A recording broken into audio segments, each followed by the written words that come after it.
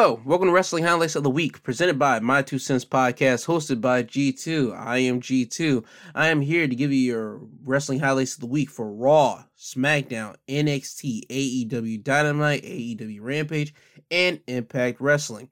Now, without further ado, let's start with Raw's highlights of the week. Just to give you a quick update, Raw this week and next week, same thing with NXT for both this week and next week. Well, technically the weeks that just happened and next week going on, they will be on Sci-Fi. So again, they will not be on USA Network because the USA Network will be showing the Winter Olympics. They will be on the Sci-Fi Network. We do find out on Monday Night Raw, they do announce that we will have another Elimination Chamber match at the Elimination Chamber pay-per-view, which will be the stipulation is the winner of this match will face the Raw Women's Champion at WrestleMania. And inside the chamber, we do know that Bianca Belair, Rhea Ripley, Nikki ASH, Liv Morgan, Doudrop, and a mystery competitor will be inside this Elimination Chamber. Now, I do have a feeling that the mystery competitor will be Alexa Bliss because they have been hyping her return to come back to Monday Night Raw for a good solid month and a half now. And they've been doing this whole therapy segments of her going to a therapist since she's lost Lily, her doll. And they've been trying to show us her basically coping with this. So I have a feeling she'll be popping back up at Elimination Chamber and being the mystery competitor and winning that. If that does happen, I will not be a happy camper because she just popping in and then she'll get a Mania match while you have all these hardworking women in there, especially Bianca Belair, who has never had a fair one-on-one situation with Becky Lynch without Becky cheating to win the match. I think that Bianca should win this and go off and have her match at Mania with Becky and win the Raw Women's Championship. And more or less probably even start an undefeated streak for Bianca because Bianca is the future of the women's division. But nevertheless, that's just an announcement that they did announce on Raw. But getting to it, the first segment that they had on Monday Night Raw to open the show was the final round of the Alpha Academy Academic Challenge. And this round is a quiz bowl, which means each team will get a chance to answer a question. They have to get to a total number of 5 points. If one team missed a question, the other team had the opportunity to steal that question and answer it to get the point. It will come down to RK Bro basically winning the championship and winning the match. Well, the challenge, if you will, by winning this question. And the question was, how many grams are in an ounce? Now, obviously, RK Bro has the team members of Randy Orton and Riddle is, he's not a stoner per se on WWE television, but we do get the essence that we do know what Riddle does. He's kind of have that stoner vibe. They just never ever technically say it on television. And since they're in Denver, Colorado, which I believe is a marijuana like you could smoke marijuana there. People did understand exactly what that question was about. And Randy Orton answered it. And Randy Orton answered that it was 28 grams being the answer for how many grams are in an ounce. And they win. So RK Bro wins that. And now they get a championship opportunity in the future, but not tonight. After the challenge was done, the Street Profits come out to taunt the Alpha Academy, which leads to Alpha Academy having a match with Street Profits next, and Alpha Academy would win the match by pinfall when Gable had Angelo Dawkins in an ankle lock, but Dawkins tried to reverse it, which allowed Gable to transition that reversal into a pinning attempt for the win. Solid tag team match between the Street Profits and Alpha Academy. They did this to give Alpha Academy basically a boost since they lost in their academic challenge. After this, we had Bobby Lashley at MVP's in-ring promo. The fans here love Bobby tonight because we are in the hometown of Bobby Lashley, Denver, Colorado. MVP mentions what happened last week and talked about how him and Bobby should have been partying last week after Bobby reclaimed back his WWE Championship after beating Brock Lesnar at the Royal Rumble. But instead, they got the news of Bobby Lashley having to defend his championship at the Elimination Chamber. MVP mentions that Brock's whole plan of making his match with Roman at Mania title for title is a fairy tale because Bobby will walk out of the chamber still the WWE champion. Bobby then was able to get the mic from MVP, and he says that he hopes in the chamber it comes down to him and Brock being the last 2 men inside the Elimination Chamber because he wants to put Brock down again, just like he did at the Royal Rumble, and walk out the WWE Champion, putting an end to the dispute of who's better between Brock Lesnar and Bobby Lashley, which again, I think a lot of people will want to see that too, because personally, we didn't get to see Bobby and Brock technically go all the way that we were supposed to see it, but also with the incentive of them inside of an Elimination Chamber basically being around nothing but carnage and destruction still, that just puts another element on that whole Bobby, Brock, who's better, and that barbaric-ness of both of these two just big beasts, these titans just clashing with each other. I hope these two do come down, it being those two at the end of the chamber. I really do. So we can see Bobby beating Brock, and I ain't gonna front because I don't want to see Brock defend that WWE Championship against Roman at Mania for the Universal Championship in a unification match. I don't want to see it, and I'll break it down more if that happens to happen. But just know that if that does happen, where both of the championships are defended at Mania for the Undisputed Championship, just know I'm not gonna be a happy camper. Anyway, after this, we had AJ Styles going against Damian Priest in a championship qualifier match. AJ will win the match by pinfall when AJ caught Priest with the phenomenal forearm because Priest was running off the ropes and AJ happened to jump up and hit the phenomenal forearm on Damian Priest, which now means AJ gets a future United States Championship match. After the match, we saw Damian Priest slowly start freaking out in the corner and starting to let out his Damian side. The camera started panning back and forth from AJ in the entrance ramp, walking up, smiling, and it'll pan back over to Damian, start freaking out, like his gritting his teeth, and he would start grabbing at his chair and like he's trying to yank it off a little bit. So, I mean, we're starting to see Damian a little bit unravel here, and he shouldn't have a problem unraveling. This win, like, from AJ shouldn't be the thing to, like, cause Damian to freak out, because AJ Styles is a phenomenal competitor, and Damian Priest has been on a long winning roll for a long time, so him freaking out to AJ Styles, it just doesn't make sense. But I mean, if this leads to us seeing a nastier side of Damian and him actually becoming a bad guy instead of always being that good guy until he tweaks out, I'm with it. I want to see what type of nastiness we get from Damian Priest if we get it that far with it. Anyway, after this, we have an in-ring segment, which is Miz TV with Miz and Maurice and their guests, Rey Mysterio and Dominic Mysterio. The whole point of them being out here is for Rey to accuse Miz of cheating last week and beating his son, Dominic. Miz talks about how people like Edge, Rey Mysterio, and Eddie Guerrero cheated and they would get cheered from the fans, but when Miz does it, he gets booed, which technically Miz does have a point, but you got to remember, people love Rey Mysterio. People love Eddie. Shoot, Eddie made it his whole motto. I lie, I cheat, I steal. He was at least honest with it. And Edge, when he did it, boy, he was a scumbag in 2005, 2006, and 2007. Nobody liked him. He just got the nostalgia act. Everybody loves to see Edge now. So, I mean, if Edge happens to cheat now, he's able to get away with it as long as he doesn't go and do it against, like, somebody probably even like an AJ or even like a Drew. Somebody that the fans actually care about. Anybody else, everybody's going to love him for it.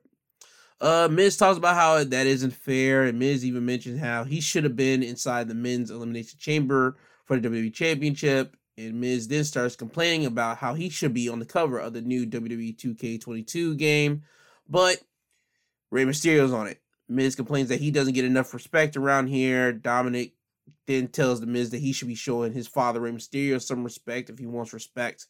Miz then challenges Dominic to a match right now. Dominic accepts the challenge, and then Miz has to throw a little dig at Rey Mysterio and tell Dominic that, you know what? I didn't know this until just right now that you're taller than your father, Rey. And then he throws this in and says, are you sure you're not Eddie's kid? So now Rey wants to get at Miz, but Dominic has to hold Rey back, and Dominic eventually tells his father, I got it, and then he goes over and shoves Miz, and he just starts yelling at him a little bit. At this point, I would have had Dominic just start yelling profanity at him in Spanish. I mean, just going barbaric with it, just start cussing at him in Spanish with it.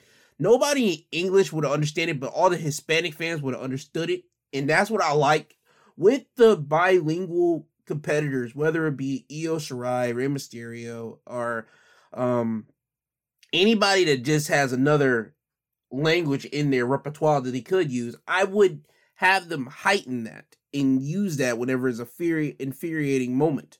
Have Shinsuke curse at somebody in Japanese, Rey in Spanish, Dominic especially in Spanish because he's still new to the WWE fan base. We all know him as Rey's kid. Give him that little edge of being able to speak Spanish and just curse somebody out when he gets upset, and have his follower look at him and he just tell him, "Hey, Pops, hey, I just felt that way."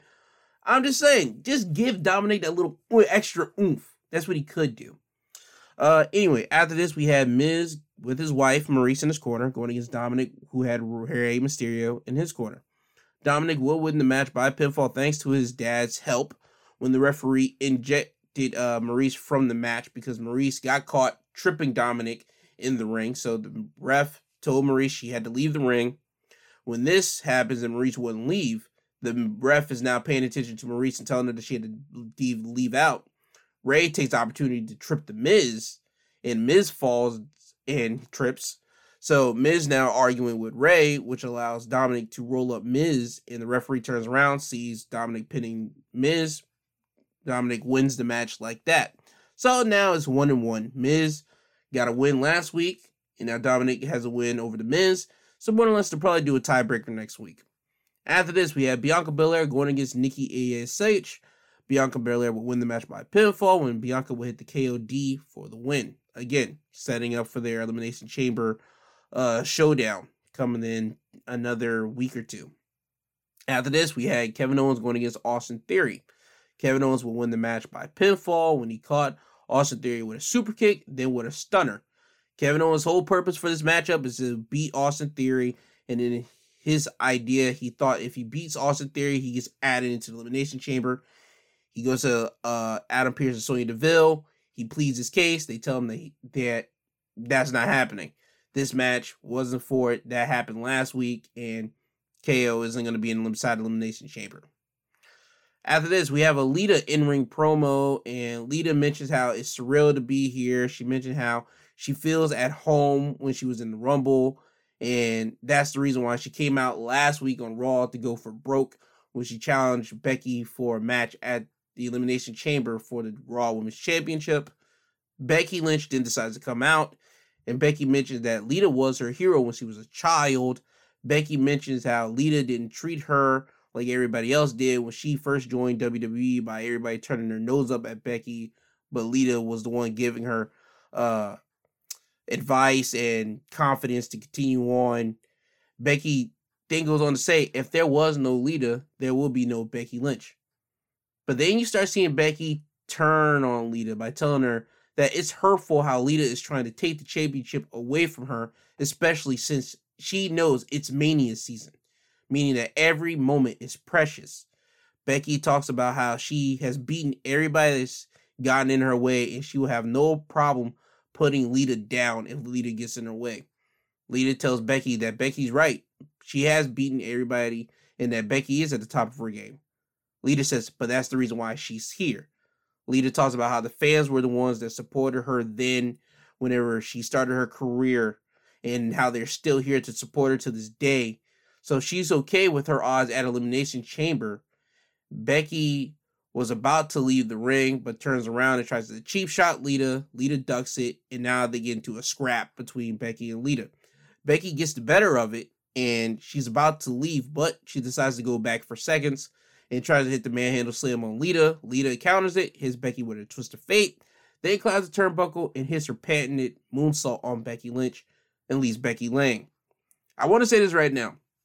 I'm glad they're giving Lita this run right now, because you know what? If you look back at 2005, 2006, the way when Lita left WWE, it was, now with 2022 eyes, it was a disgrace. Because no competitor, no female competitor should be leaving out of the company, a company that she helped bring into another era with her and the Hardy Boys team Extreme. She was helping them bring up the tag team division at that time with the TLCs and all this stuff, doing all these high spots. She left in a bad position in 2006. People calling her a whore, people calling her everything but a child of God in 2006 whenever she retired. If you know and look back in 2005, 2006, you know the whole Edge, Lita, Matt Hardy love triangle that was at one point real life turned into WWE. They brought real life situation into television so the fans can see it and all this stuff. And then it dragged on where every freaking superstar, whether you were on SmackDown, Raw, where it was cross promotion pay-per-view, somebody had to call Lita a whore or slut or something else. It just wasn't doing, and it just didn't look good on Lita with 2022 eyes. In 2005, 2006, everybody didn't have a problem with it because you want to know why? People felt that Lita was a bad person at that time. But now, at age and everything has now taken its time, of course, everybody can see now that that was the wrong thing to do. So I'm glad somebody reached out to talk to Lita and giving her this run of, let's not let people remember 2006 being the last time like Lita got her last run. Let's give her just due, especially since it's Mania season coming around. Why not give her this last run to give her something to hang her hat on in the WWE? So I want to give kudos to whoever thought of this idea for Lita. I want to say thank you for that. After this, we had Doudrop going against Liv Morgan. Doudrop will win the match by pinfall when Doudrop will hit the Vader bomb on Liv Morgan for the win. Now it's time for the main event of Monday Night Raw. It's Seth Rollins going against Riddle.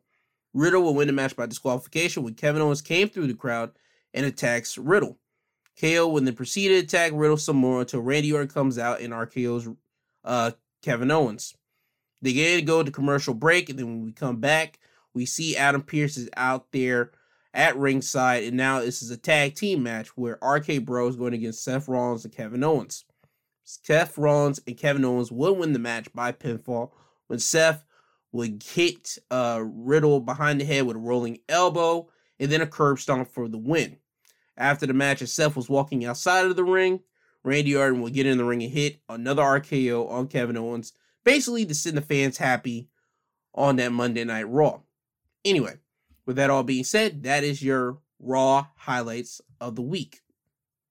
Now on to NXT. Again, NXT was on Sci-Fi this week, and next week they will be on Sci-Fi again, and next week will be their NXT special edition of Vengeance Day.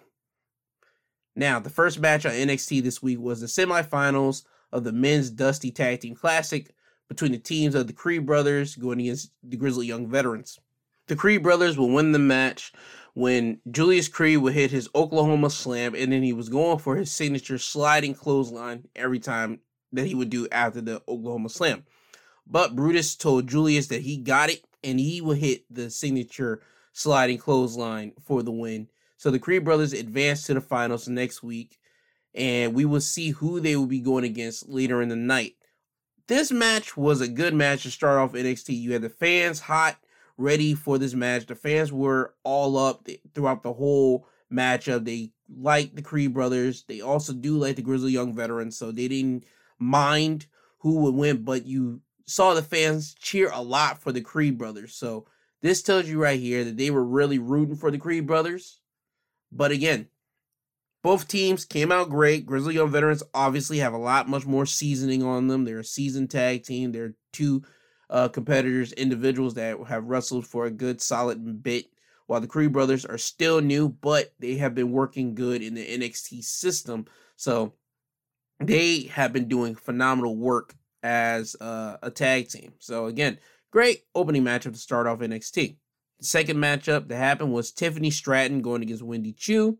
Tiffany would win the match by pinfall when Tiffany would hit a spinning splash off the bottom turnbuckle on Wendy for the win. Solid match between Tiffany and Wendy. I thought Wendy was going to win it, but they gave it to Tiffany here. No complaints. After this, we had Pete Dunne going against Draco Anthony. Pete Dunne would win the match by pinfall when he would hit Draco with the better end.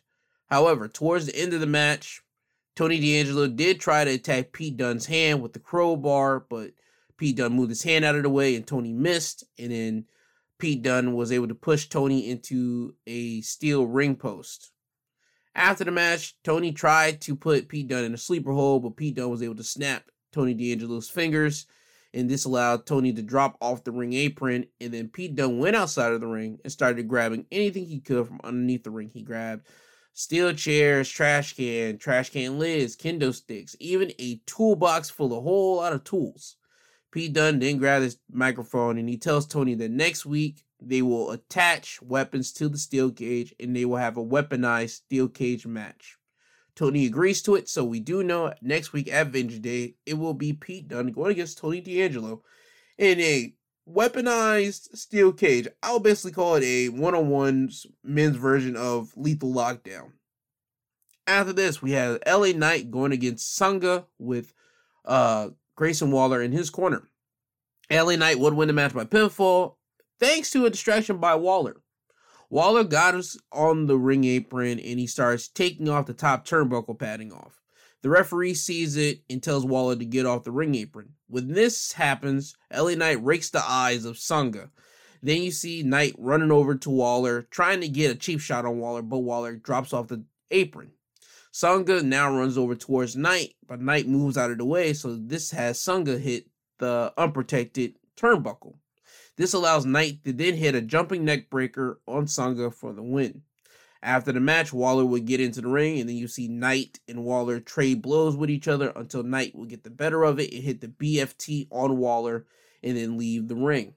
We would hear from Waller later in the night when Waller tells everybody that next week he's going to have LA Knight arrested because LA Knight broke his restraining order when he attacked Waller after the match. So we're going to have to see if Knight does get arrested or we're going to see some other type of shenanigans be at play next week.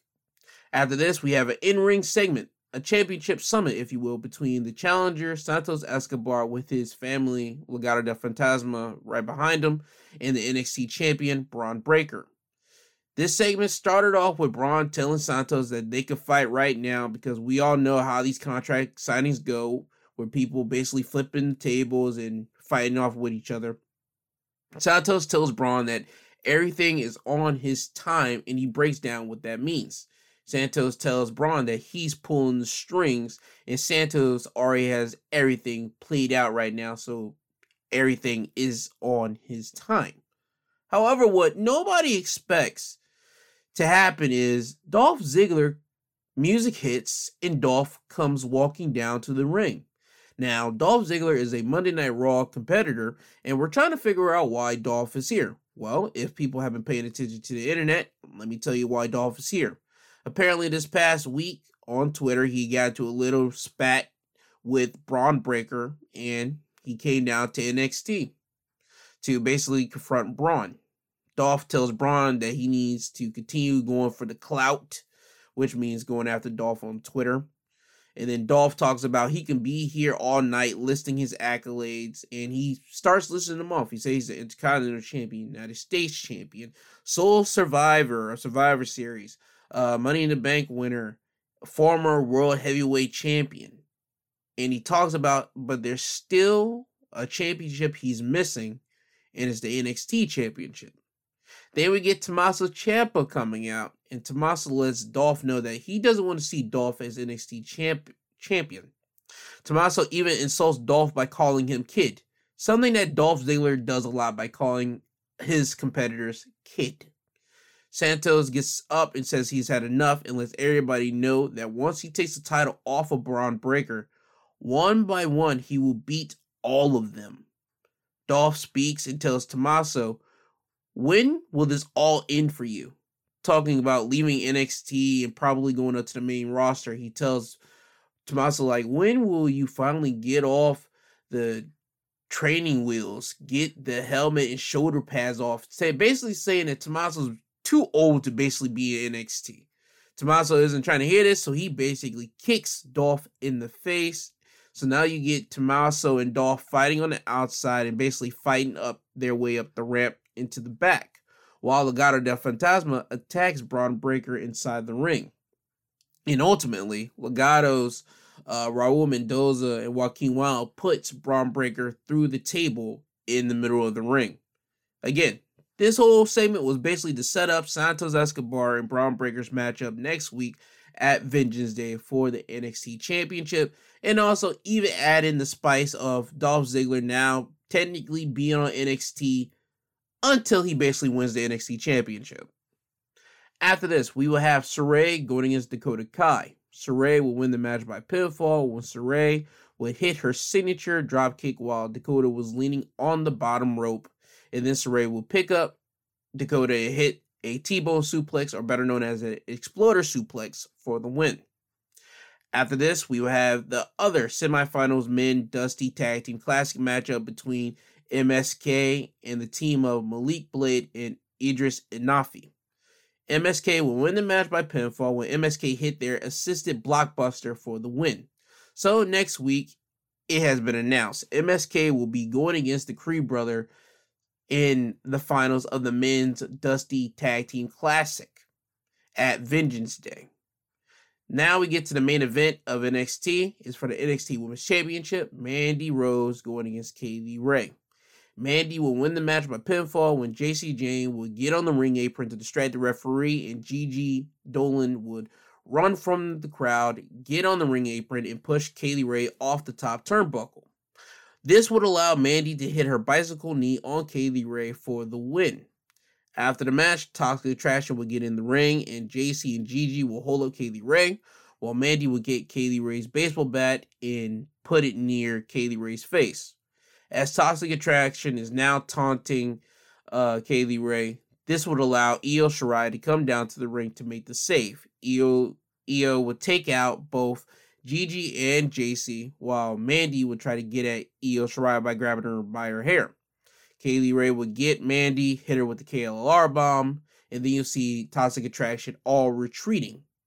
Io Shirai is basically out here to recruit Kaylee Ray to be her partner for the women's Dusty Tag Team Classic. And more or less it's probably going to happen, so you're going to see Io Shirai and Kaylee Ray being tag team partners for this whole women's Dusty Tag Team Classic. NXT was a great watch this week. It was fine. It is basically one episode leading up to next week's big Vengeance Day event.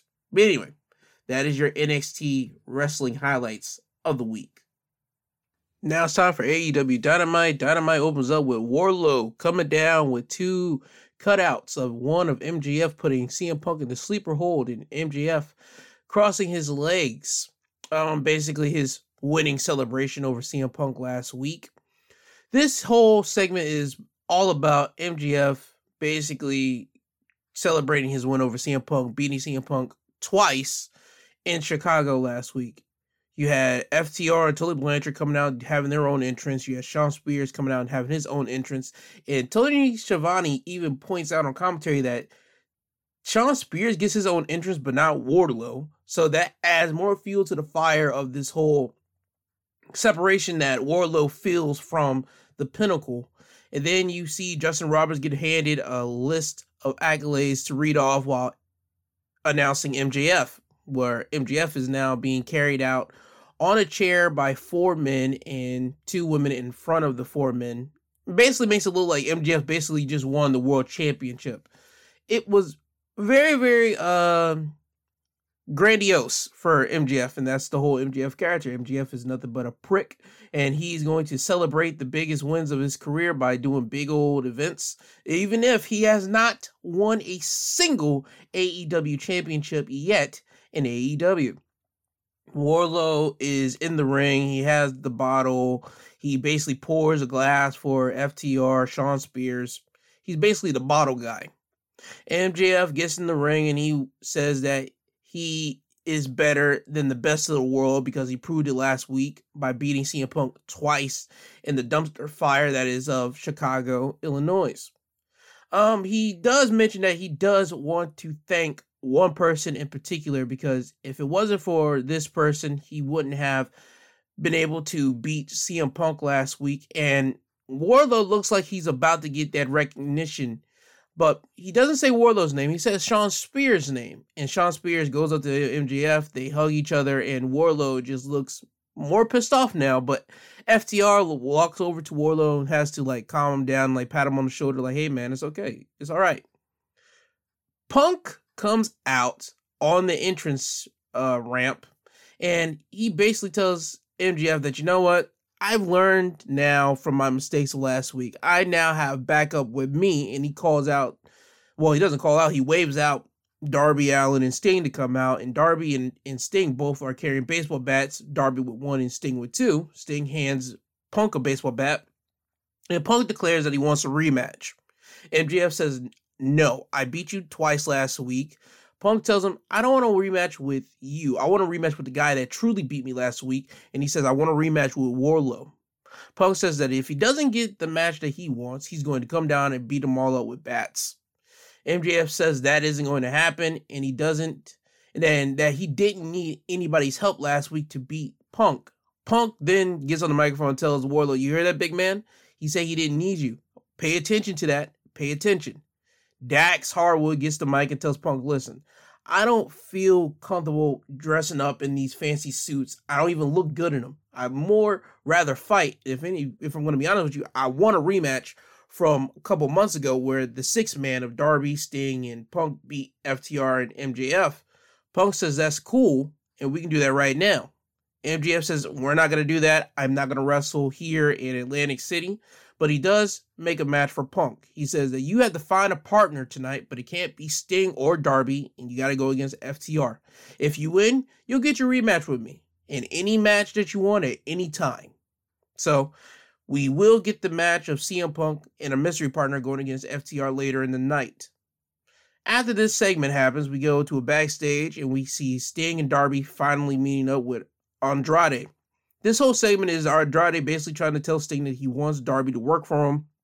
Sting tells Andrade that Darby's his own man, and you need to talk to Darby man to man. Darby tells Andrade that he doesn't want to work for Andrade and that he doesn't have time for this because his focus is on becoming the TNT champion again. Andrade then tells Darby that they both have something in common in that it's a TNT championship, but the difference is Andrade says that he will be the next TNT champion.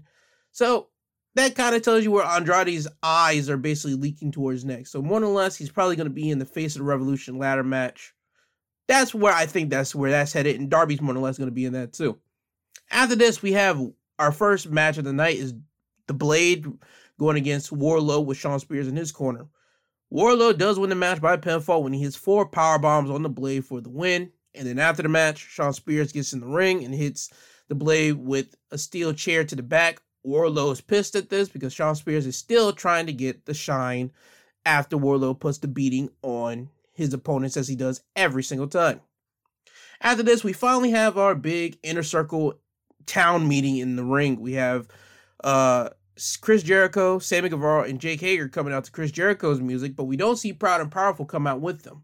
Proud and Powerful instead come out with their own music and everything else. They're not wearing the Inner Circle like biker jackets. They're wearing their own clothing. Santana gets on the mic and tells Jericho that Jericho's been holding them back and that everything always has to be about Jericho. It can't be about Santana, Ortiz, or anybody in the Inner Circle. The spotlight always has to be on Jericho, and that even whenever they're off doing something else, and it looks like they're about to come close to gaining the AEW Tag Team Championships, Chris Jericho gets himself in a situation and everybody has to run over to save Chris Jericho. Jericho says that, listen, you guys can't blame me for not being AEW Tag Team Champions because a year ago, almost to this day, you guys had a match with the Young Bucks and you lost. That had nothing to do with me. Jericho then mentions on to say that, you know what? I probably got the wrong 2 members from LAX, and he asked Jake Hager, do you have the number for Homicide and Hernandez? And Santana quickly rushes at the throat of Chris Jericho and grabs him by the throat. Sammy Guevara tries to get in between them, both of them, and tells them both that they need to chill out. And Jericho gets a mic and just tells Sammy to shut up. And now you see Santana go over to Sammy and say, that's your boy, that's your man. And now you hear the fans basically chant for Sammy, Sammy, Sammy, because we know where all this is leading up to. Jericho tries to apologize to Sammy. Sammy tells him, nope, he doesn't want to hear it. And he tells them all, listen, I love all of you. I love the Inner Circle. You guys, remember, we're not supposed to be breaking up. Remember, Inner Circle for life, right? But Sammy does mention that, listen, I quit this group once, and I'll quit it again. So he takes off his Inner Circle biker jacket. He tells them point blank, until you guys get this crap done and figure it out, I'm done with this. He throws the Inner Circle biker jacket down, and he starts walking out of the ring. Ortiz gets the mic and tells Jericho, listen, you think Eddie Kingston is the whole problem with this? No, Eddie Kingston has been our boy for a long time. And just like the Inner Circle, he's always been a brother in arms for us backstage and everything else. But he does tell Jericho this. All this talking back and forth, that's not what we do in our livelihoods. That's not what we do where we come from. The way that we figure out our problems is not by talking. It's about handling it with our fist. So Santana and Ortiz makes the match for next week. Proud and Powerful going against Hager and Jericho. Jericho agrees to this and tells them that, listen, that if they don't figure this out by the end of next week after that match, changes will have to be made. So more or less, I see where this is headed. Either Proud and Powerful wins and they want to shake Jericho's hand and Jericho's going to get pissed because he lost to Proud and Powerful and he doesn't shake their hands. Or Jericho's going to be a dirty something and he's going to either low blow either Santana and Ortiz and then mercilessly beat them up after the match. The whole match next week is basically this ending of the Inner Circle as we know it. Inner Circle is going to be disbanded. Sammy's going to be about doing his own thing as TNT champion. Hager's going to be the bodyguard of Chris Jericho, while Proud and Powerful is going to be off doing their own thing in the tag team division. It's about time for Inner Circle 2 breakup, if I'm going to be honest, because again, Proud and Powerful needs to be on their own. And Jericho, I would like to see him back in the main event picture doing something, because Jericho on commentary is great, but we don't always need him to be getting into little something and then everybody from the Inner Circle runs up. That time is dead and gone now. Anyway, going back to the show, we then go backstage to Roppongi Vice having a backstage segment. They announced that on Rampage this week, it will be Roppongi Vice going against the Young Bucks. Matt Jackson and Nick interrupt this, and we basically get a beatdown of Nick Jackson and Adam Cole coming from behind, attacking Roppongi Vice. You see the Young Bucks hit the BTE trigger on Rocky Romero, and you see they're about to hit the trigger on Trent Beretta, but Adam Cole tells them, hey, move out of the way. And we don't know why Adam tells him to move out of the way until we see a figure walk up in front of the camera, and we see him wearing a black jacket, and it's Jay White. Jay White is now technically in AEW. I believe this is probably the open door, forbidden door initiative where AEW works with anybody, and if anybody wants to come in of name value, you could come in. Jay White grabs Trent up. He throws him into one of the AEW 8-wheelers. And Jay White basically is now in AEW, at least for right now. He does compliment Nick on his earrings, say nice earrings. And if anybody would have paid attention to it, Nick Jackson was wearing like some kitchen like knives as earrings. He couldn't find switchblades, guarantee you, but that was a little syndication of how AEW kind of drops these little subtle hints. And if you have a close eye on something, trust me, you'll catch it when you see it. Nobody catched it, I guarantee you, until Jay White pointed it out with Nick Jackson's earrings, and everybody was like, oh, okay, I see where they were going with this. That wasn't the end of debuts in AEW tonight, because immediately after this, we had the Face of the Revolution qualifying matchup. It was Isaiah Cassidy with Mark Quinn and Matt Hardy in his corner, going against a mystery figure, and we don't find out who the mystery figure is until his entrance hit, and the first thing that reads up on the Titantron is, for he is limitless, and everybody pops is Keith Lee. Keith Lee makes his debut for AEW. He is now a AEW contracted wrestler, so he is signed with AEW. He does win the match by pinfall when he pops Isaiah Cassidy in the air, catches him, and hits him with the Big Bang Catastrophe for the win. After the match, Mark Quinn tries to jump Keith Lee from behind, but that ultimately fails. Keith Lee powerbombs Mark onto the back of Isaiah Cassidy, then powerbombs him onto the ring apron. During this match, we did see Matt Hardy leave the ring, so Matt Hardy is kind of like, I believe he's probably going to distance himself from the Private Party, and that's cool too. Private Party needs to be their own tag team too. With Matt Hardy, they were doing nothing. So with Private Party being themselves and going back to the way they were when they first came into AEW, probably being the hot young upstart tag team, I'm going to be cool with that. I'm glad. Also, I do want to congratulate Keith Lee for making his debut on AEW. And also, Keith Lee this past week did get married to Mia Yim, so they are now a married couple. I want to congratulate them both for that. And also just Keith Lee just having a big week in general. This was just a big week for Keith Lee. Congrats. Going all around. After this, it was time for the tag team matchup of FTR with Tully Blanchard in their corner, going against CM Punk and his mystery partner, and his partner was Jon Moxley. Punk and Moxley would win the match by pinfall, when Punk would hit the GTS on Cash Wheeler, while Moxley would hit the Paradigm Shift on Dax Harwood, and Punk would pin Cash for the win.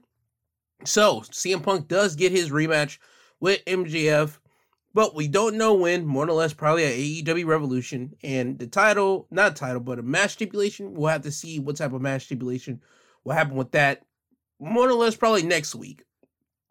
After this match, we had a TBS Championship matchup with Jade Cargill with Mark Sterling in her corner, defending her championship against AQA, formerly known as Zeta Ramira, I believe, in NXT. That was her name. I'm sorry, I'm butchering your name. But it doesn't matter in the grand sense, because Jade does win the match by pinfall when Jade hits Jaded to win and retain her TBS Championship, making her a record now in AEW 27-0. After this match, we had another women's matchup. Is Serena Deeb going against Katie Arquette in the Professor 5-minute rookie challenge, meaning Serena's opponent has to last 5 minutes with Serena in the ring. Serena does make Katie tap out at the 7-minute mark to the Serena lock. There's no more to be said for this. After this, now it's time for the big main event of the night. Texas Death Match for the AEW World Championship. Hangman Adam Page going against Lance Archer. Hangman will win the match when he flipped off the back of the referee and hit the buckshot lariat on Archer, and both men went through 2 tables that were on the outside of the ring.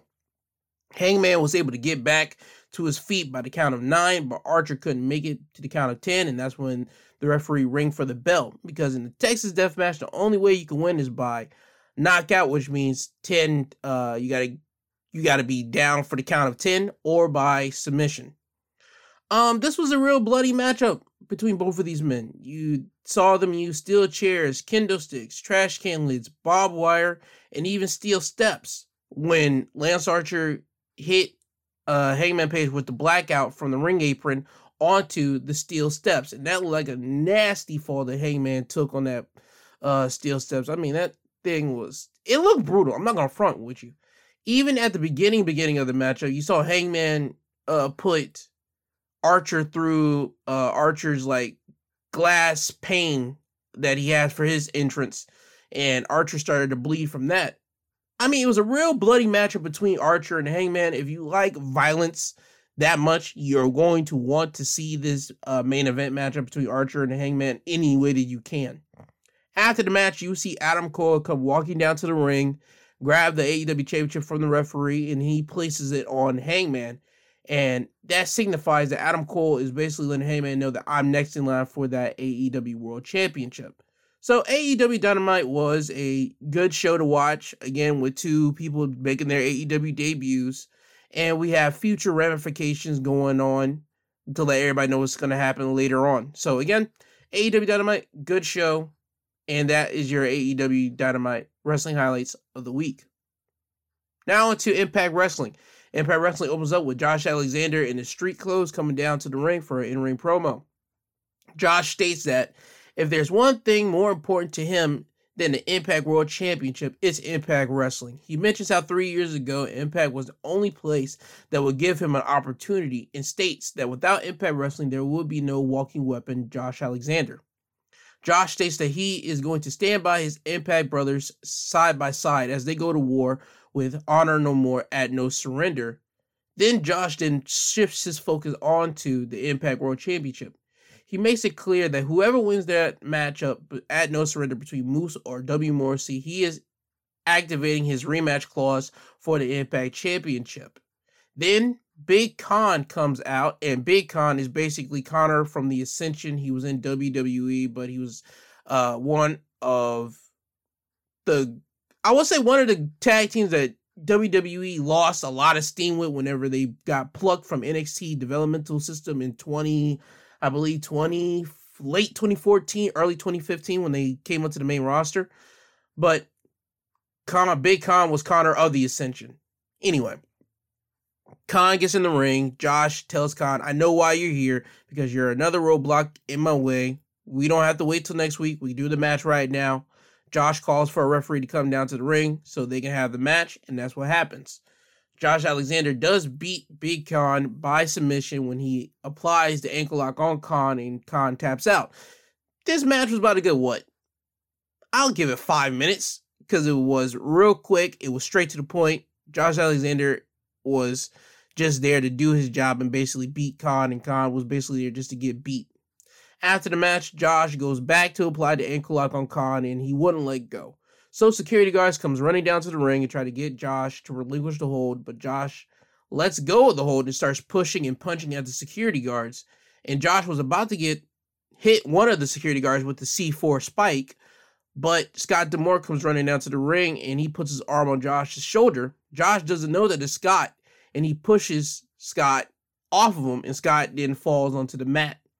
Josh Alexander looks shocked at this, and he looks at Scott as Scott gets up. Scott gets a microphone and states that how he starts reminiscing about giving Josh Alexander a contract 3 years ago, and talks about how Josh, at that moment when he got the contract, told Scott that you're going to be looking at your future Impact World Champion. And Scott tells him, you did that, and you did a lot of other things for Impact Wrestling. And he asks Josh, what more do you want? Josh tells Scott that he doesn't want to hear this crap from the corporate executive. He wants his coach, the guy that trained up Josh Alexander, the guy that helped bring him into Impact Wrestling. Josh tells Scott that he is tired of hearing about the process and that he wants the winner of Moose and Morrissey for the Impact World Championship. And he talks about how the only thing that he can constantly focus on is getting back the Impact World Championship, because he wants to be able to bring him back to his home, bring him back to his kids, his wife, because the only thing they remember is seeing Josh getting beat by Moose and them being in the ring. And he mentions that if he doesn't get that, then you could be looking at the hottest free agent in wrestling again.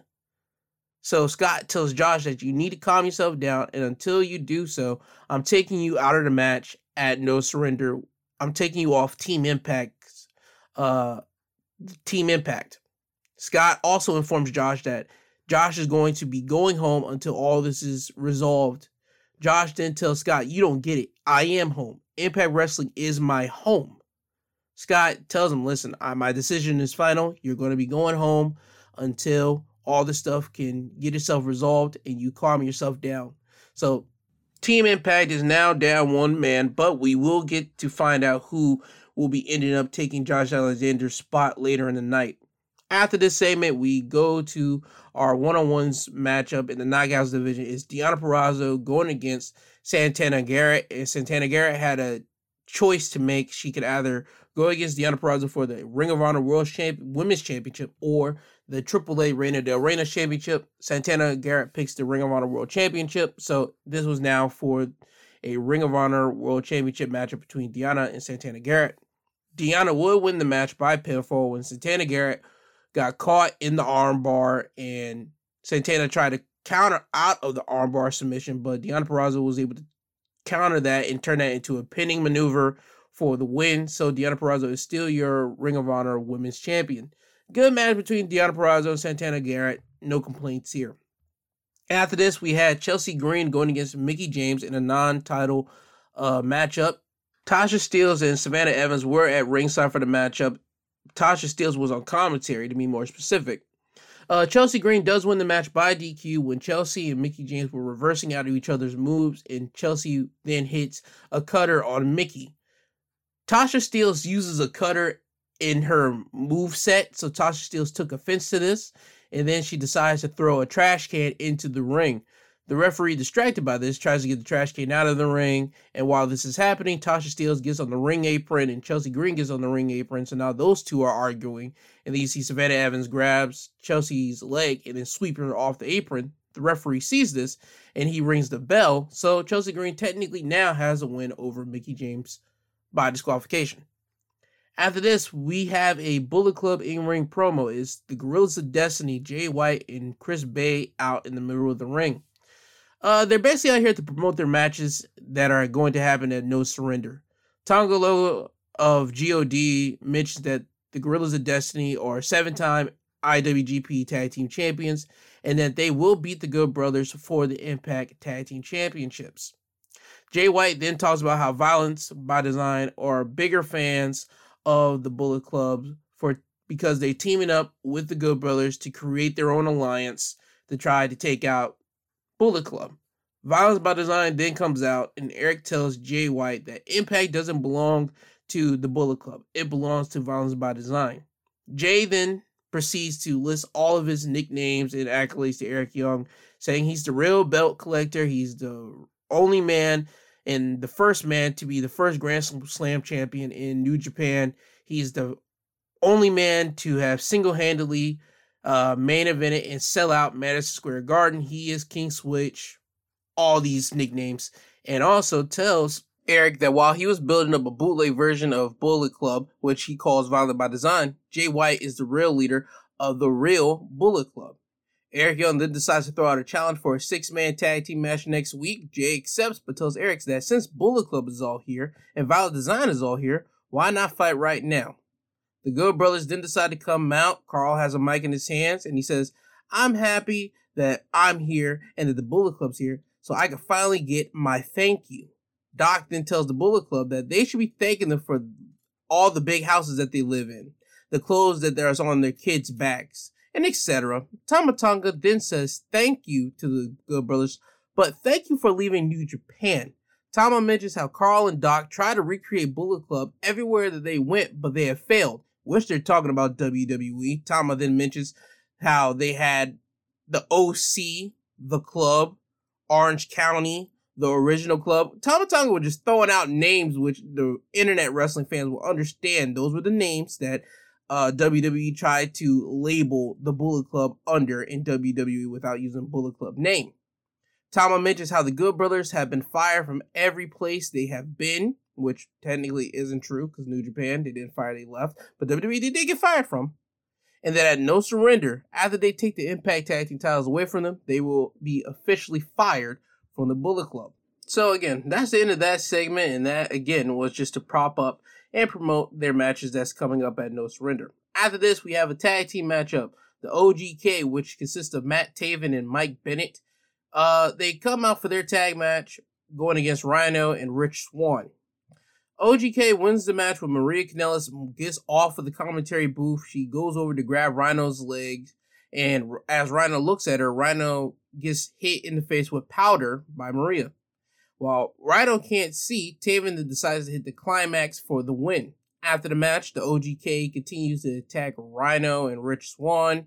Then, as they are attacking them, you see Kerry Silken, the former president of Ring of Honor, sitting at ringside, and he just yells, shameful, shameful to OGK. Then the OGK gets out of the ring, getting Kerry Silken's face, and you see Matt Taven grab Kerry by the shirt.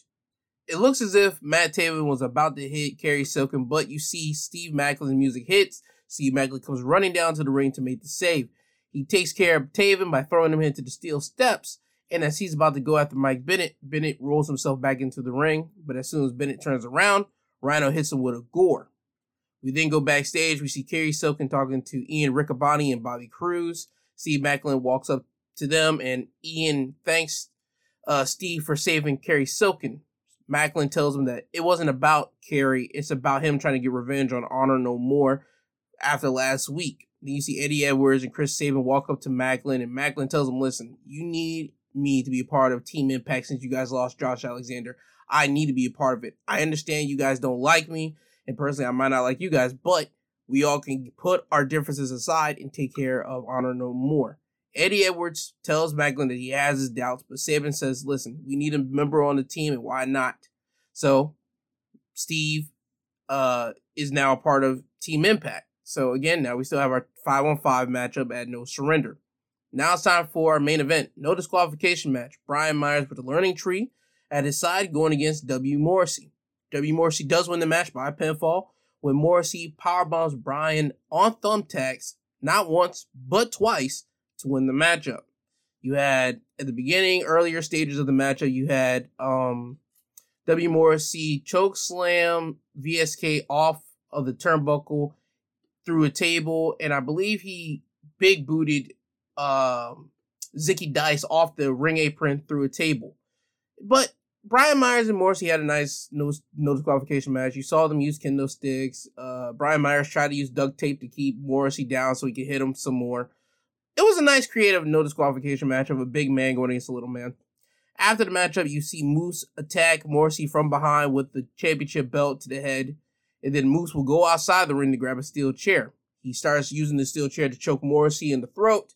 Then you see Moose wrap Morrissey's neck in the chair, and then you see Moose go out to get another chair, start beating up on Morrissey's neck that has the steel chair on it. And he does this a good 4 times, so this is able to incapacitate Morrissey. And Moose stands over him with the Impact Championship to represent that he's not taking the championship away from him at no surrender. Impact, good episode watch. It was a solid, fun show. Anyway, that is your Impact Wrestling highlights of the week. Now it's time for SmackDown. SmackDown opens up with a Sonya Deville in-ring promo.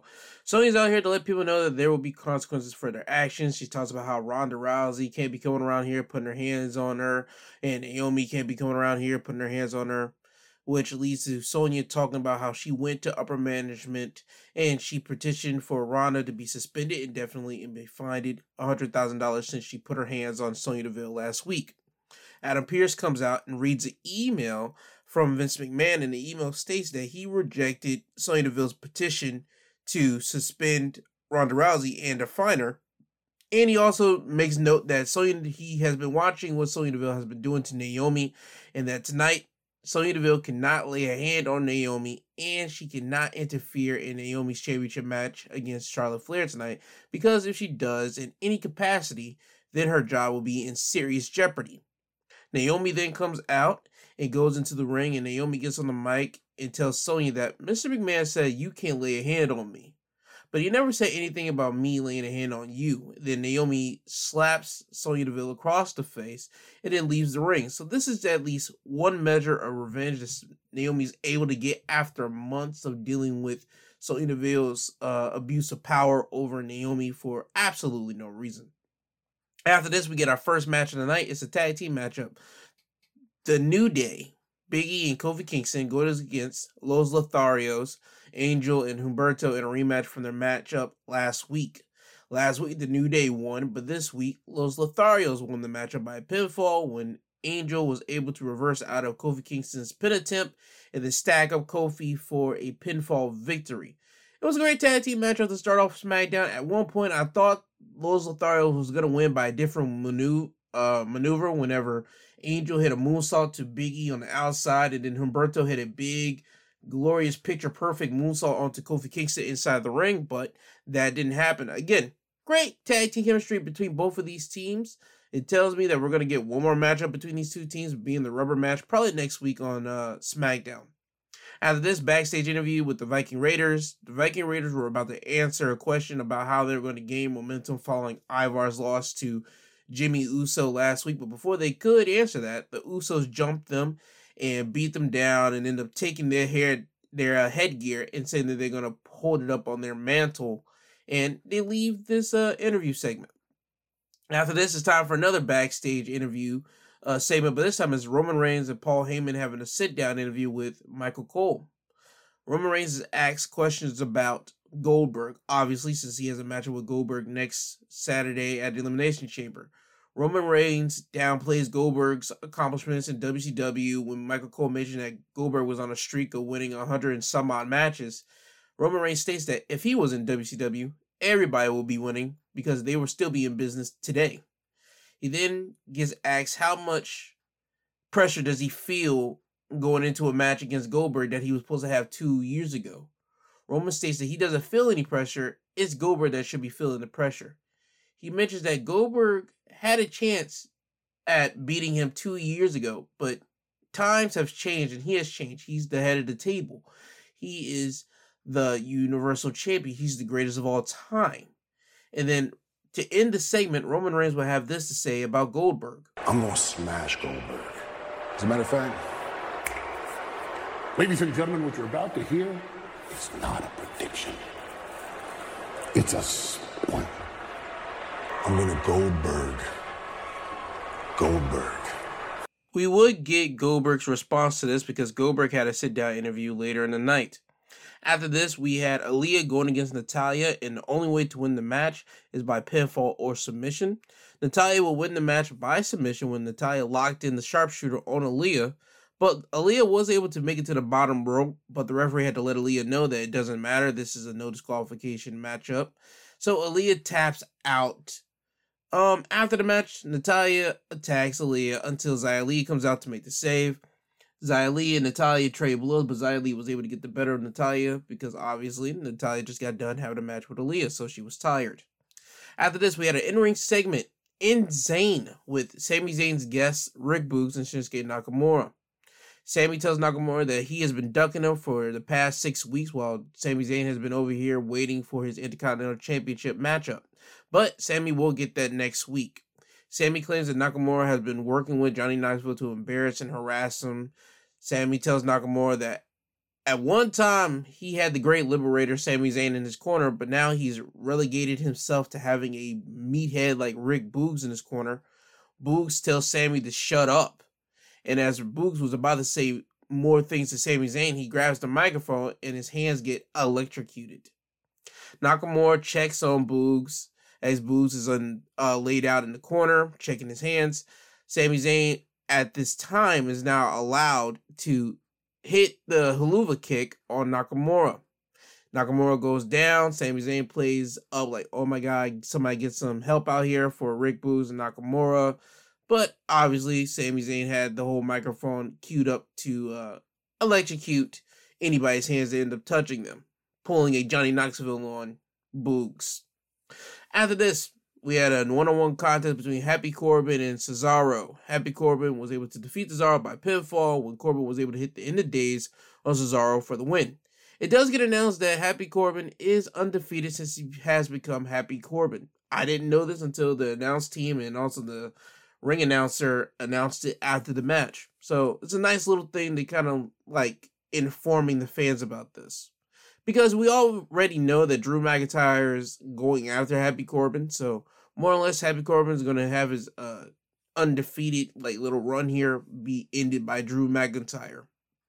After this, we go to the trainer's room. We see Madcap getting his eye checked out. It's his right eye that he got Claymore kicked last week, so right now his eye looks blacked out. Moss is trying to tell the doctor that he probably needs to call off his matchup with McIntyre at the Elimination Chamber.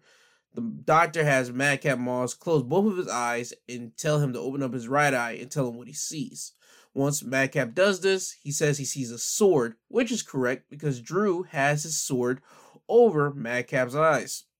Drew tells Madcap to tell the doctor you can see out of your eyes, and Madcap does so, and Drew lets Madcap know that at Elimination Chamber, their match won't be a regular match. Oh no, it will be a Falls Count Anywhere match. So Drew's planning on beating up Madcap Moss a lot at Elimination Chamber. After this, now it's time for Goldberg's retort towards Roman Reigns, and this is what he had to say. Firstly, you must have an extremely short memory because I acknowledged Roman Reigns last week as my next victim.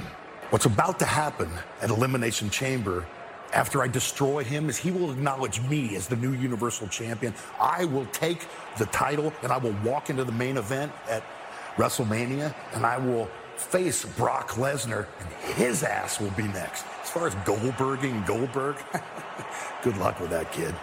There's only one me. It ain't gonna happen. After this, now it's time for our SmackDown main event. It is for the SmackDown Women's Championship between Charlotte Flair and Naomi. Charlotte will win the match by pinfall when Charlotte hits the natural selection on Naomi for the win. After the match, Sonya Deville got into the ring and started taunting Naomi, calling her a loser. Naomi is now getting herself together. She gets up and starts attacking Sonya Deville. But as she's doing this, she gets attacked from behind by Charlotte. And so now you have Sonya Deville and Charlotte both attacking Naomi. And this continues to happen until Ronda Rousey's music hits and Ronda runs down to the ring to make the save. Ronda kicks Sonya in the gut, and then you start seeing Ronda start punching Charlotte in the stomach. Charlotte is now getting beat up on by Ronda until Sonya hits Ronda from behind. Ronda looks at Sonya Deville like that punch didn't affect her, nor it bother her at all. Sonya tries to play the hurt card because her arm is in a sling, but Ronda doesn't play that. She grabs Sonya Deville's other arm and hits a judo throw. Ronda was about to lock in the arm bar on her arm, but Charlotte was able to pull Sonya Deville out of the ring. So our lasting image that we do see on SmackDown is Naomi being helped up by Ronda Rousey as Sonya Deville and Charlotte Flair on the outside of the ring. I like that they had Ronda come out here to make the save. I mean, it's good to see that Naomi actually has people in her corner. I mean, even though Ronda Rousey is going after Charlotte, and you know why she came out there to make the save, but it was still good to see Naomi at least have somebody backing her in this whole thing with Sonya Deville, which again, it still doesn't make sense, but I'm glad they're at least giving Naomi a storyline to do instead of doing nothing with her. And that is your SmackDown Wrestling Highlights of the Week. Now it's time for AEW Rampage, but before I get into the highlights of it, they do announce that next week, Rampage will start at a special time, 7 p.m. Eastern and 4 p.m. Pacific. This is because NBA is going to be having their All-Star weekend, so they don't want to get in the way of NBA doing their thing. So that's the reason why they're having Rampage start at 7 o'clock Eastern time and 4 p.m. Pacific on next Friday. Now, getting with their highlights. The first match of the night was Roppongi Vice with Orange Cassidy in their corner, going against the Young Bucks with Brandon Cutler in their corner. The Young Bucks will win the match by pinfall when they hit the BTE trigger on Rocky for the win. This was an excellent match between both of these two teams. You had Roppongi Vice and Young Bucks being able to play off the history that they have on with each other from their New Japan days, and they're even able to get a funny moment where Orange Cassidy rolls underneath the ring, and you see a hand pop up out of the underneath the ring with their thumb up, and obviously you can tell it's not Orange Cassidy because Orange Cassidy wasn't wearing black on his arms. You see a little black cloth, a little piece of clothing material on the arm, and tattoos a little bit poking out. The Young Bucks pull the hand out, and they are able to pull the body that's connected to the hand, and it's Danhausen. The fans pop for it. The fans are cheering because everybody loves Danhausen. Even commentary is jumping for glee because they see Danhausen. You hear it in their voice. You don't see them jumping, but you hear it. And you see Rocky and Trent hit a suicide dive through the ropes as Danhausen is telling both the Young Bucks that they're going to be cursed. I mean, it was a nice little funny bit to get Danhausen over and into the match, and it's kind of letting everybody know that Danhausen is with the best friends, kind of. Anyway, after the match is done, you see Orange Cassidy get into the ring, and he checks on Rocky as Brandon Cutler gets in the ring and starts mocking Orange Cassidy. And even at one point, Brandon sprays Orange Cassidy in the face with the body mist that he does to cool down the Young Bucks, but Orange Cassidy's wearing sunglasses, so the spray misses his eyes. At this moment, Cassidy does his whole little kicking of the shins bit where he kicks people softly. He's about to do his whole little big mega kick, but Cutler runs towards Cassidy. Cassidy ducks. He hits Cutler with the Orange Punch, which is a Superman punch. This knocks Cutler down. The Young Bucks get back in the ring, and then now they double super kick Orange Cassidy. The Young Bucks didn't leave the ring once Trent gets back in the ring and he wants to do something to the Young Bucks. But lurking behind Trent was Jay White, who pops into the ring, just so smoothly. And he turns Trent around, he hits the Blade Runner, and now this sets up for a match with Trent Beretta going against Jay White next week on Rampage. After this, we have a backstage promo from Bryan Danielson. Bryan Danielson touched on Moxley teaming up with Punk on Dynamite. He says that what he is offering Moxley is a lifetime partnership, while him teaming up with Punk was a one-night stand type of deal. Bryan is then interrupted by Matt Sydal with Lee Moriarty by his side. Matt questions Bryan about what he said about him last week. Bryan lets Matt know, listen, I have all the respect for you in the world. You know that. But you can't teach Lee Moriarty what I can teach, and that's violence. Lee steps in and tells Bryan that he knows violence and he will show it to him. Bryan tells Lee Moriarty that I like that. I like somebody that steps up, and tells Moriarty that I'll see about that on Dynamite. You bring that violence. So we got our another match that's set up for Dynamite. It's Lee Moriarty going against Bryan Danielson. After this, we have Britt Baker with Rebel in her corner going against Robin Renegade.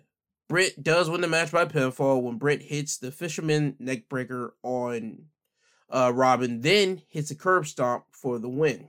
After the match, Rebel gives Britt her glove to put on, then Britt applies a lockjaw on Robin.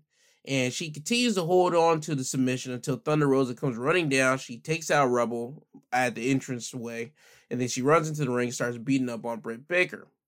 Jamie Hayter comes running down the ring and attacks Thunder Rosa from behind, and then hits a backbreaker on Thunder Rosa and starts beating up on Thunder Rosa. Mercedes Martinez comes running into the ring, and she pushes Jamie Hayter off of Thunder Rosa, and she's now attacking Thunder Rosa. Now you get Jamie get up, she pushes Mercedes off Thunder Rosa, now she goes back to beating up on Thunder Rosa, and then you see Britt have to come in between both Jamie Hayter and Mercedes Martinez to kind of cool both of them down. She puts her arms around both of the ladies, and that's the end of this. So you can tell that Mercedes Martinez is going to get tired of Jamie Hayter, and Jamie Hayter is going to get tired of Mercedes, and those two are going to fight each other, even though they're both doing the bidding of Britt Baker. After this, we have Hook's match on Rampage going against Blake Lee, who's supposedly a student at the factory under the wing of QT Marshall. Hook beats Blake Lee, obviously by submission, when he locks in the red rum. And during this whole match, he brutalized Blake Lee. I mean, Blake was able to get a couple hits off, but I mean, a good 98% of this match was Hook.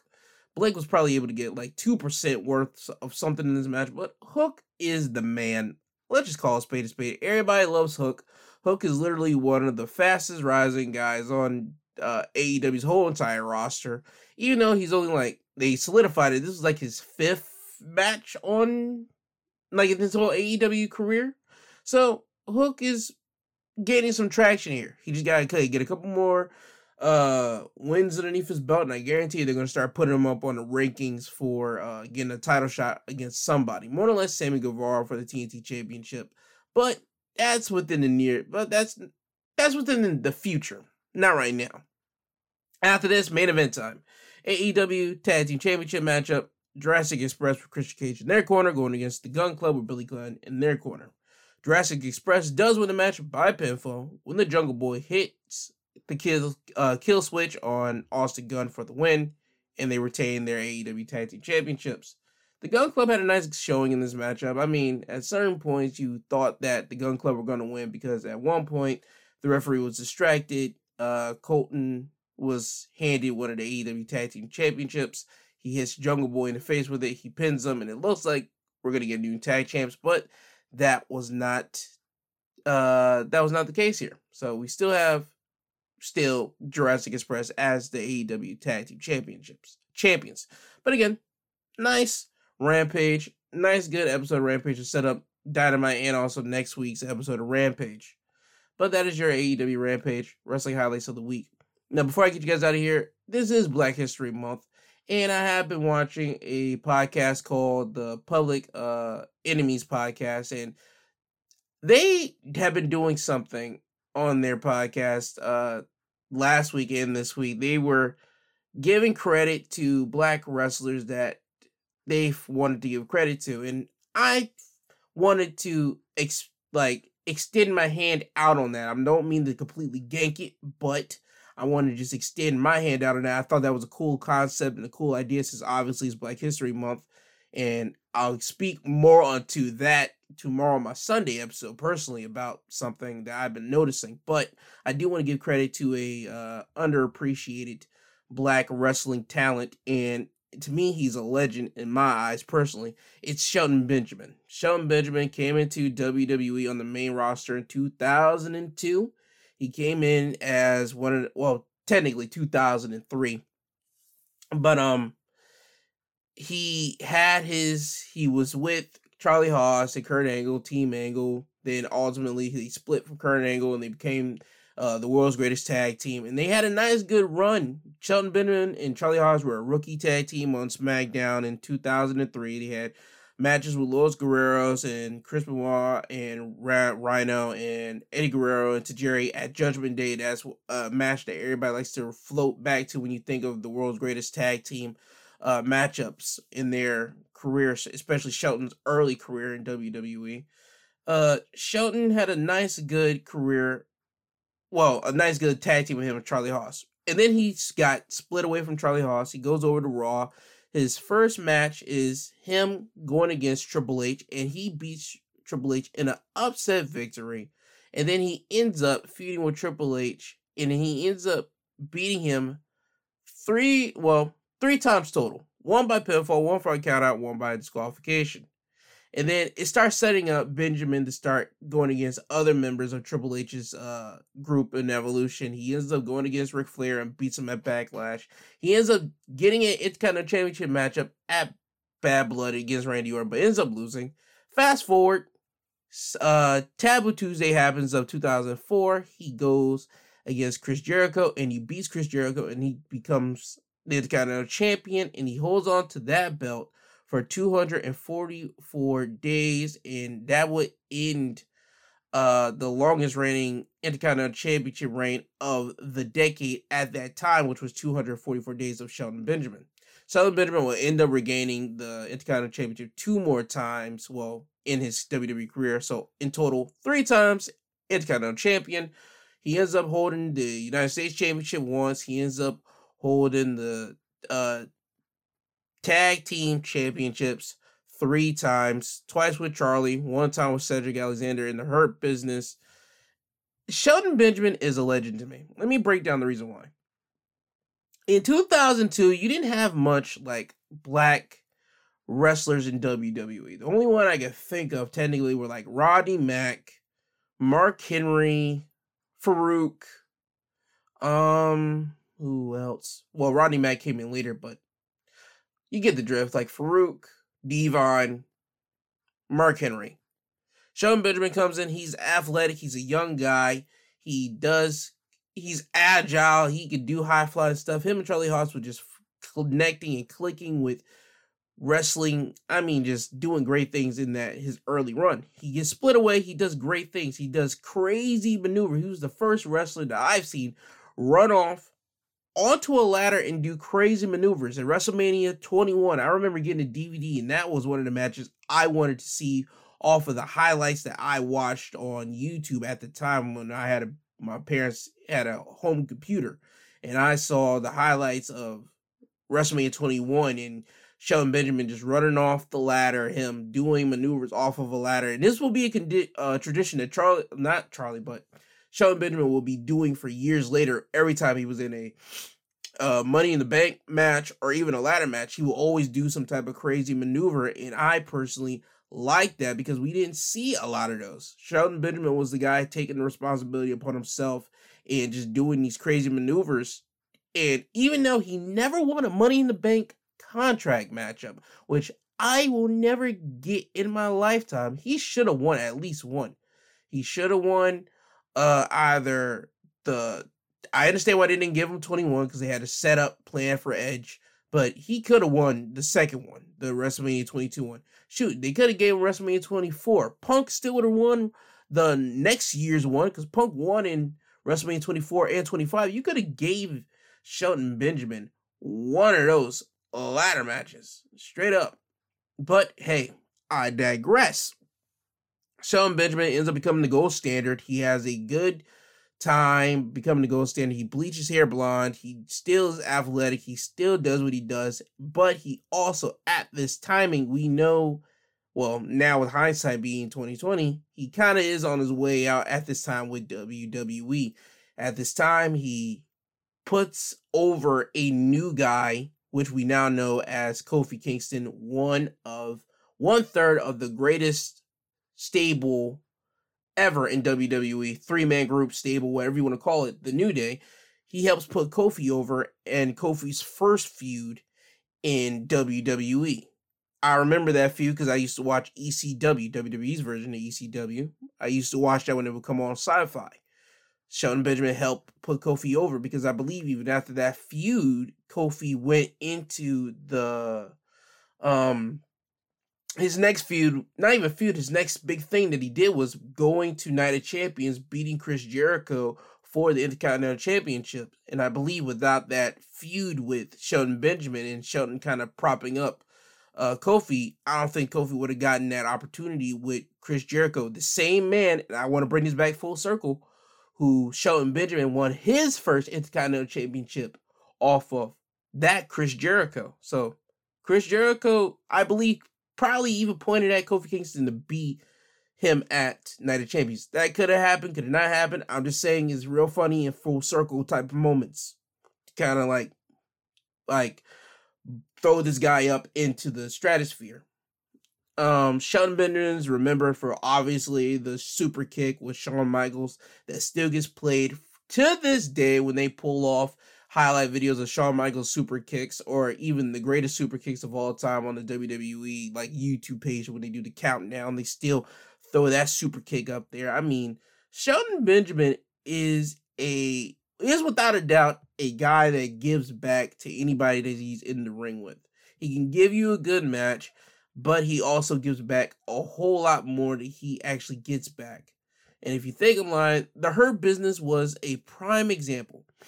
Hurt Business comes together. It originally was Benjamin, MVP, Bobby Lashley. Now, WWE could have obviously kept it just those three and had Bobby obviously team up with Shelton. They could have ran the tag team division and you had them break off a little bit. Find one more man so Benjamin could groom him under, and this become your Black Evolution where the Triple H would have been Bobby Lashley, main eventing style. The Ric Flair would have been MVP, and the Shelton Benjamin and Batista, but an older version technically of Batista would have been Shelton Benjamin because he has the seasoning already of a veteran, but he still has enough muscular and enough in-ring credibility to still do what he got to do. And the Randy Orton would have been Cedric Alexander, which this four-man unit, Shelton and Cedric, win the Raw Tag Team titles. They could have held them longer than what they did hold them for. And the Hurt Business really could have been the Black Evolution, but WWE decided to cut their water off, and not run with that. Shelton Benjamin is still on the Raw roster. They're not doing much with him. I believe that Shelton Benjamin should be getting a better hand deal than what he's gotten, but anytime you see Shelton Benjamin on television, just send out a tweet to say, thank you, Shelton. Shelton Benjamin deserves a lot of credit that I don't think people give him credit for. He's helped a lot of people out. He's done a lot of great business for WWE in the ring. And I believe that Shelton Benjamin should have been world champion at one point. But again, that's another ball that WWE dropped. I wish that WWE would quit dropping the ball on Black athletes.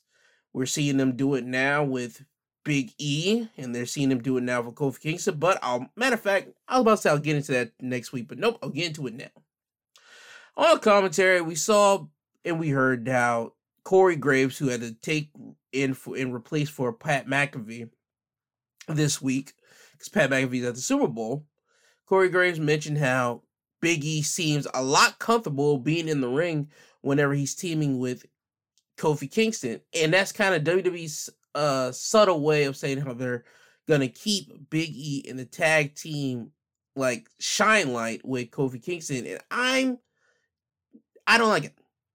Big E still hasn't gotten his rematch for the WWE Championship, and has been informed to me because apparently WWE has decided to draft over Big E over to the SmackDown roster.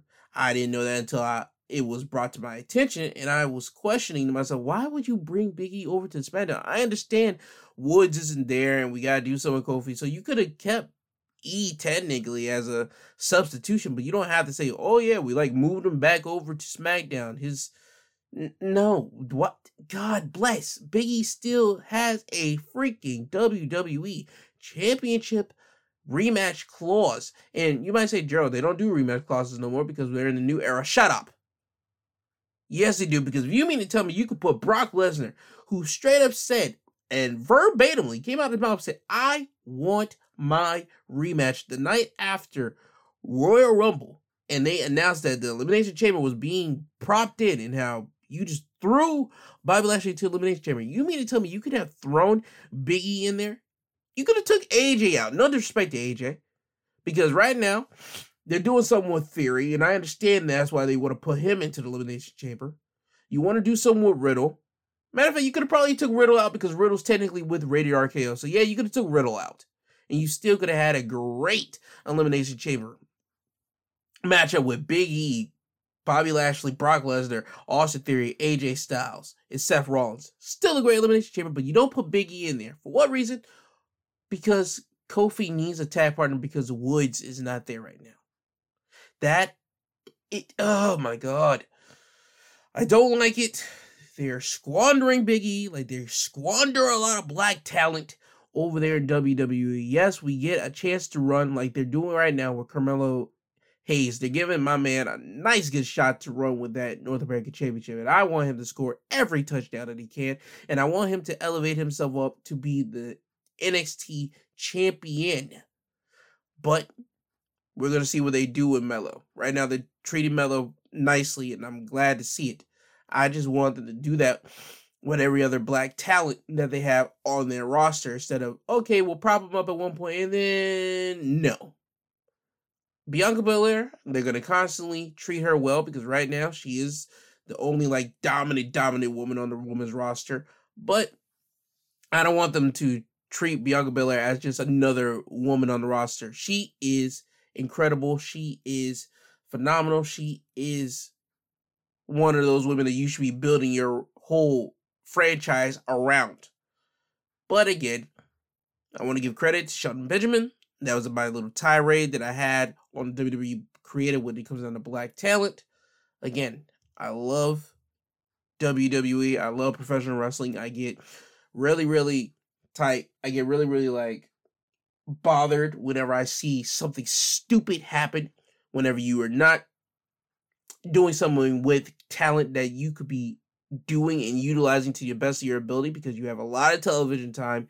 You can easily kill some of that time by putting some of the great talent that you do have on television and let them just do what they do best, what you pay them for. But hey, again, I'm just a guy watching your talent, watching your product, and just throwing out ideas from time to time. But anyway, I want to give credit to Shelton Benjamin. He deserves it. Every time I will see Shelton Benjamin, which we do need to see a lot more Shelton, is always a good thing. But again, that's just my want to show appreciation to Shelton Benjamin. That's me wanting to give WWE some criticism to their creative process to black talent. That's just how I feel. Now, with all that being said, let me give you my social media links where you can find me at. On Twitter, you can find me at My2Podcast. Instagram, My2CentsPodcast G2. Email, if you want to email me, my email is my2centspod@yahoo.com. I want to thank Apple Podcasts, Google Podcasts, Podbean, Audible, and Amazon Music for allowing me to be who I am, allowing me to constantly say what I want to say without no repercussions coming towards me. I thank you for that. And again, I will be speaking to you guys next week with more Wrestling Highlights of the Week on Saturday. I would appreciate it if you guys would check out my Sunday's episode, which will be coming out tomorrow. If you don't, hey, I appreciate you still. But again, this has been Wrestling Highlights of the Week, presented by My Two Cents Podcast, hosted by G2. He's I, and I am him. I love you. Please be safe on the Saturday morning, afternoon, or night, whenever you listen to this. And with that all being said, Kanye, can you please take these people home? I'm tired, you tired, Jesus wept.